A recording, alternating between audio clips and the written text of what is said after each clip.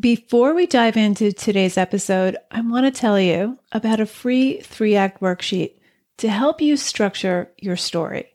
Whether you're a plotter or a pantser, a novelist, or short fiction writer, this 3-act worksheet will help you navigate your material and even begin each new story with a better plan. Download yours at nancypanuccio.com/act. Stop getting stuck in the middle of your draft. Go grab this free worksheet, nancypanuccio.com/act. How do we craft an ending that lands with the reader? An ending that feels simultaneously surprising and inevitable. Do we end with an epiphany, a revelation, a redemption? I'm Nancy Panuccio, and on today's episode of Writer Unleashed, we're going to discuss 5 different ways of thinking about character change so that our endings aren't too tidy, predictable, or lame. Stay tuned.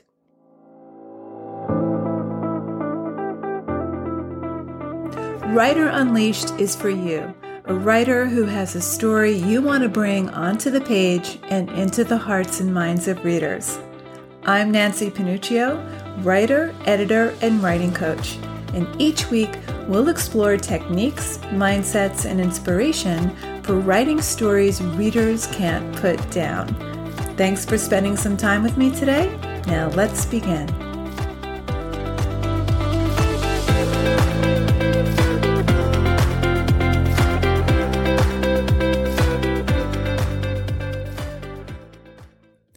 If your story is going to pull your reader through to the end, there's got to be change. There's got to be movement. Otherwise, the story and the characters are static, and that's not much fun for the reader or for you. But sometimes writers misconstrue this change to mean that our main character must experience an epiphany, revelation, or redemption at the end of the story. Now, there's nothing wrong with your character having an epiphany, revelation, or insight.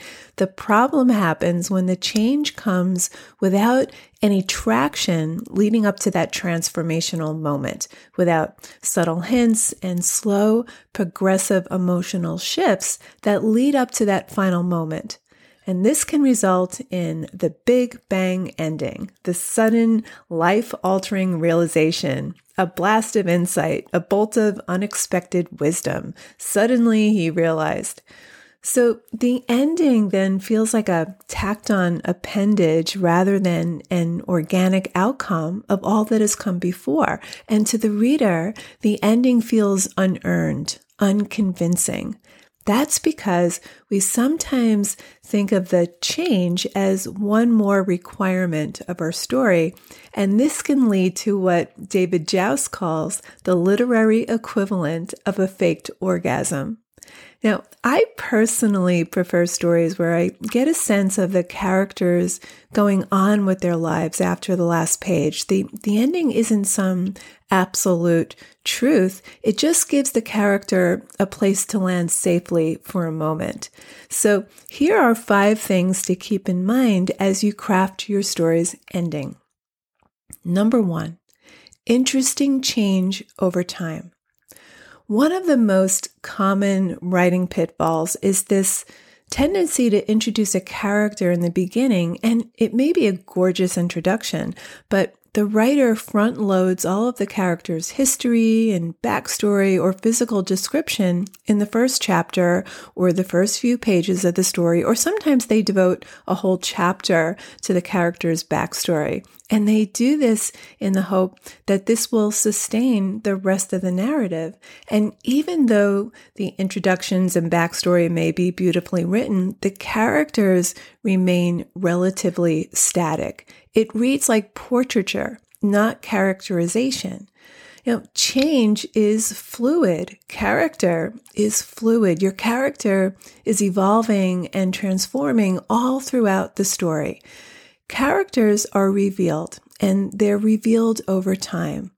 They're revealed by how they handle challenges, and they're revealed over time just like people are. Number 2, change in the reader. So here's a frustrating truth. In life, despite crises, challenges, and changes in circumstance and so forth, people often don't, can't, or refuse to change. There isn't always a lesson. About her book of essays, The Unspeakable and Other Topics of Discussion, Megan Daum says this: the culture is obsessed with the idea that if you go through a crisis, you're going to come out of it a better person. She says she's frustrated with the pressure we put on people who are suffering to have epiphanies where suddenly it all makes sense. This redemption pressure is sentimentality's aggressive shadow, a way of forcing people in terrible situations to make us feel better about what they've been through. But sometimes you don't learn anything. It is what it is, and there is no closure. So rather than epiphany, her goal as a writer is conversion, turning a particular experience into something bigger, something that's universal, and in the process, helping readers to see the world in a new, unsentimental light, emboldened to speak up about how they really feel. So the change doesn't necessarily have to happen with the character. The shift can be in the reader. It's not always the character who changes, it's the reader's understanding of him that transforms. And this shift happens because the writer has turned the character over and over, showing this angle, then that one, until we see something that was there all the time but hidden from view. And this is all discovered through the author's own exploration of the material. Richard Strout from Andrew Dubus's story Killings is such a character. Now, you may remember the movie version of the book, In the Bedroom. And we start out seeing Richard Strout as this stereotypical raging psychopath who can't control his anger and jealousy over his ex-wife's new lover. And in a fit of jealous rage, he shoots and murders him. But as the story progresses, we see him from different angles that are at odds with our initial impressions. For example, his house is fastidiously neat and organized and clean. He has a portrait of his once happy family framed in the hall. And we start to see him as just this young man grappling with loss, and who, his act notwithstanding, is vulnerable and even gullible. So he hasn't changed. Our viewpoint of him has changed. So when the father of the murder victim shoots and kills Strout at the story's climax, we feel absolutely no vindication. And the story ends with the grieving parents in bed when Matt Fowler comes home after shooting Richard Strout, and the wife asks, "Did you do it?" Now, we know that these parents are not going to get the vindication they seek. Strout's death is not going to give them a sense of closure. We know this because we have a complicated reaction, and so does Matt Fowler. He's conflicted about killing his son's murderer, and he knows that this is not going to quell their grief. So number 2, change in the reader. But it's hard to talk about the change that happens at the end of a story without talking about the change that happens in the beginning of the story, which leads me to number 3. Look for clues in your story's opening. Here's something Douglas Bauer says. The ending of a story is made up of and relies on all that has come before it. It gets its meaning and derives its relevance from the orchestrated layers of complexity that lead up to it. And in some fashion, it repeats with a final echoing lucidity the essential strand of melody that was offered at the start.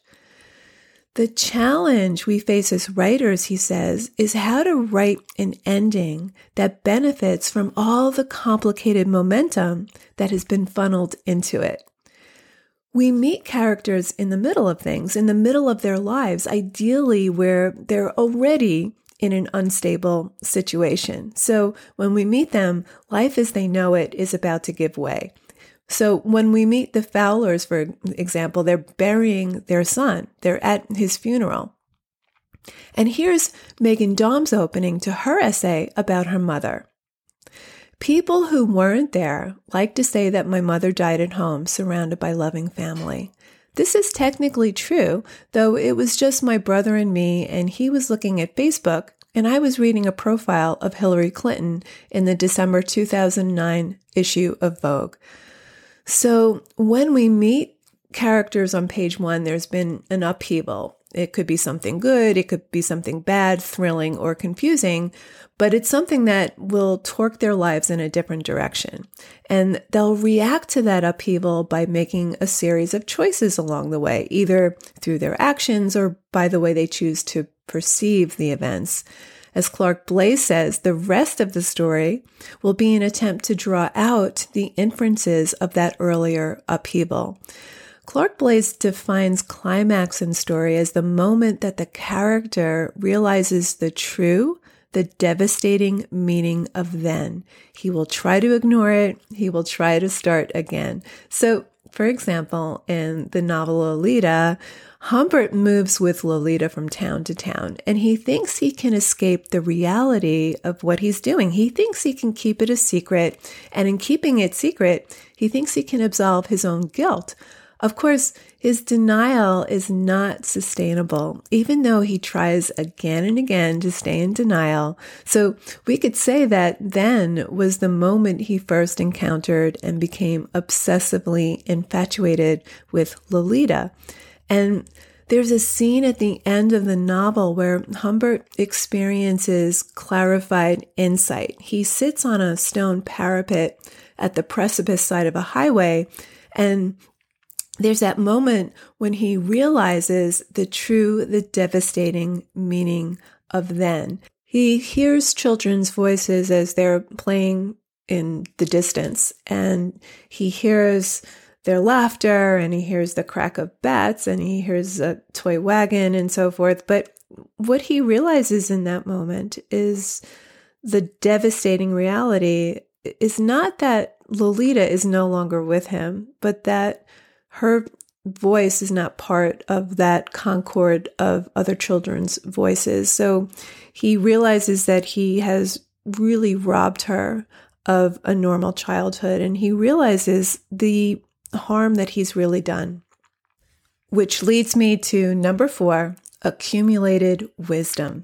So you can also think of your character's change as this accumulated wisdom or self-knowledge, and this is something we explored back in episode 1. Now, wisdom accrues over time. It doesn't just strike like a bolt of lightning in one fell swoop of an instant, and we often resist our hardest lessons. Why? Because they're the most painful and uncomfortable. They force us to confront our biggest weaknesses.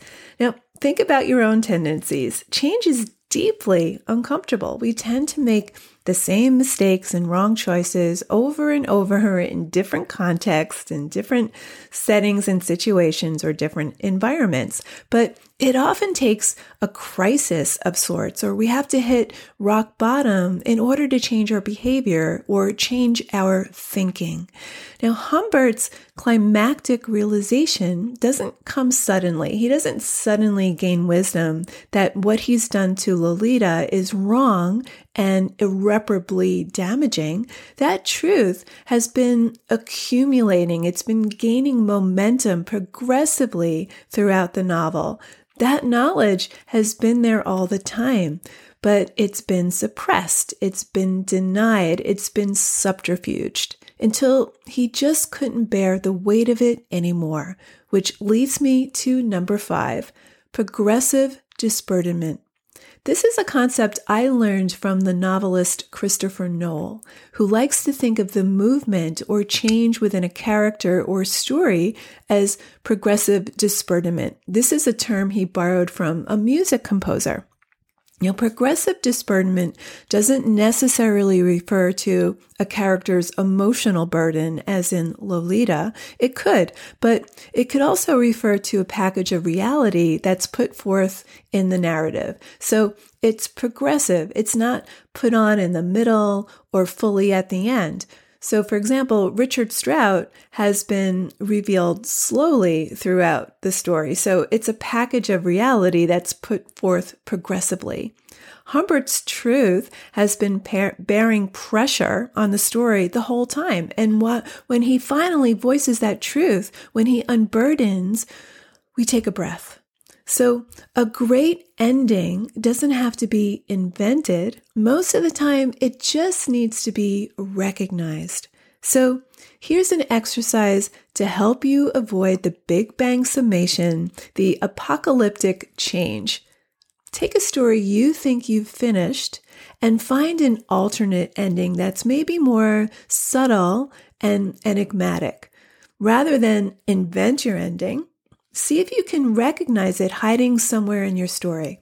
Locate the moment of then when your character made a fatal choice or something happened that upended your character's life. It might be the subtlest hint. It might be hiding in the opening paragraph. It might be hiding out in an image early or midway through your story. Sometimes it's a few paragraphs or pages before where you think your story should end. But most often, your ending is hiding out somewhere in the body of your story. So pay attention to your own responses as you read through your material.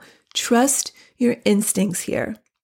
Remember, you're still exploring your material and experimenting at this stage. So stay open, relaxed, and receptive to what's already there on the page. Remember, number 1, interesting change over time. Number 2, a shift in the reader. Number 3, clues in your story's opening. Number 4, accumulating wisdom. And number 5, progressive disburdenment. Thanks so much for tuning in today. I hope these 5 tips help you craft a stellar ending to your story. If you like this episode, please share it. And if you haven't subscribed yet, hop on board. I come to you each week jam-packed with writing techniques and inspiration so you can write stories that matter to you and that matter to your readers. I'll see you next week, same time, same place. Till then, keep on writing, and I'll talk to you soon.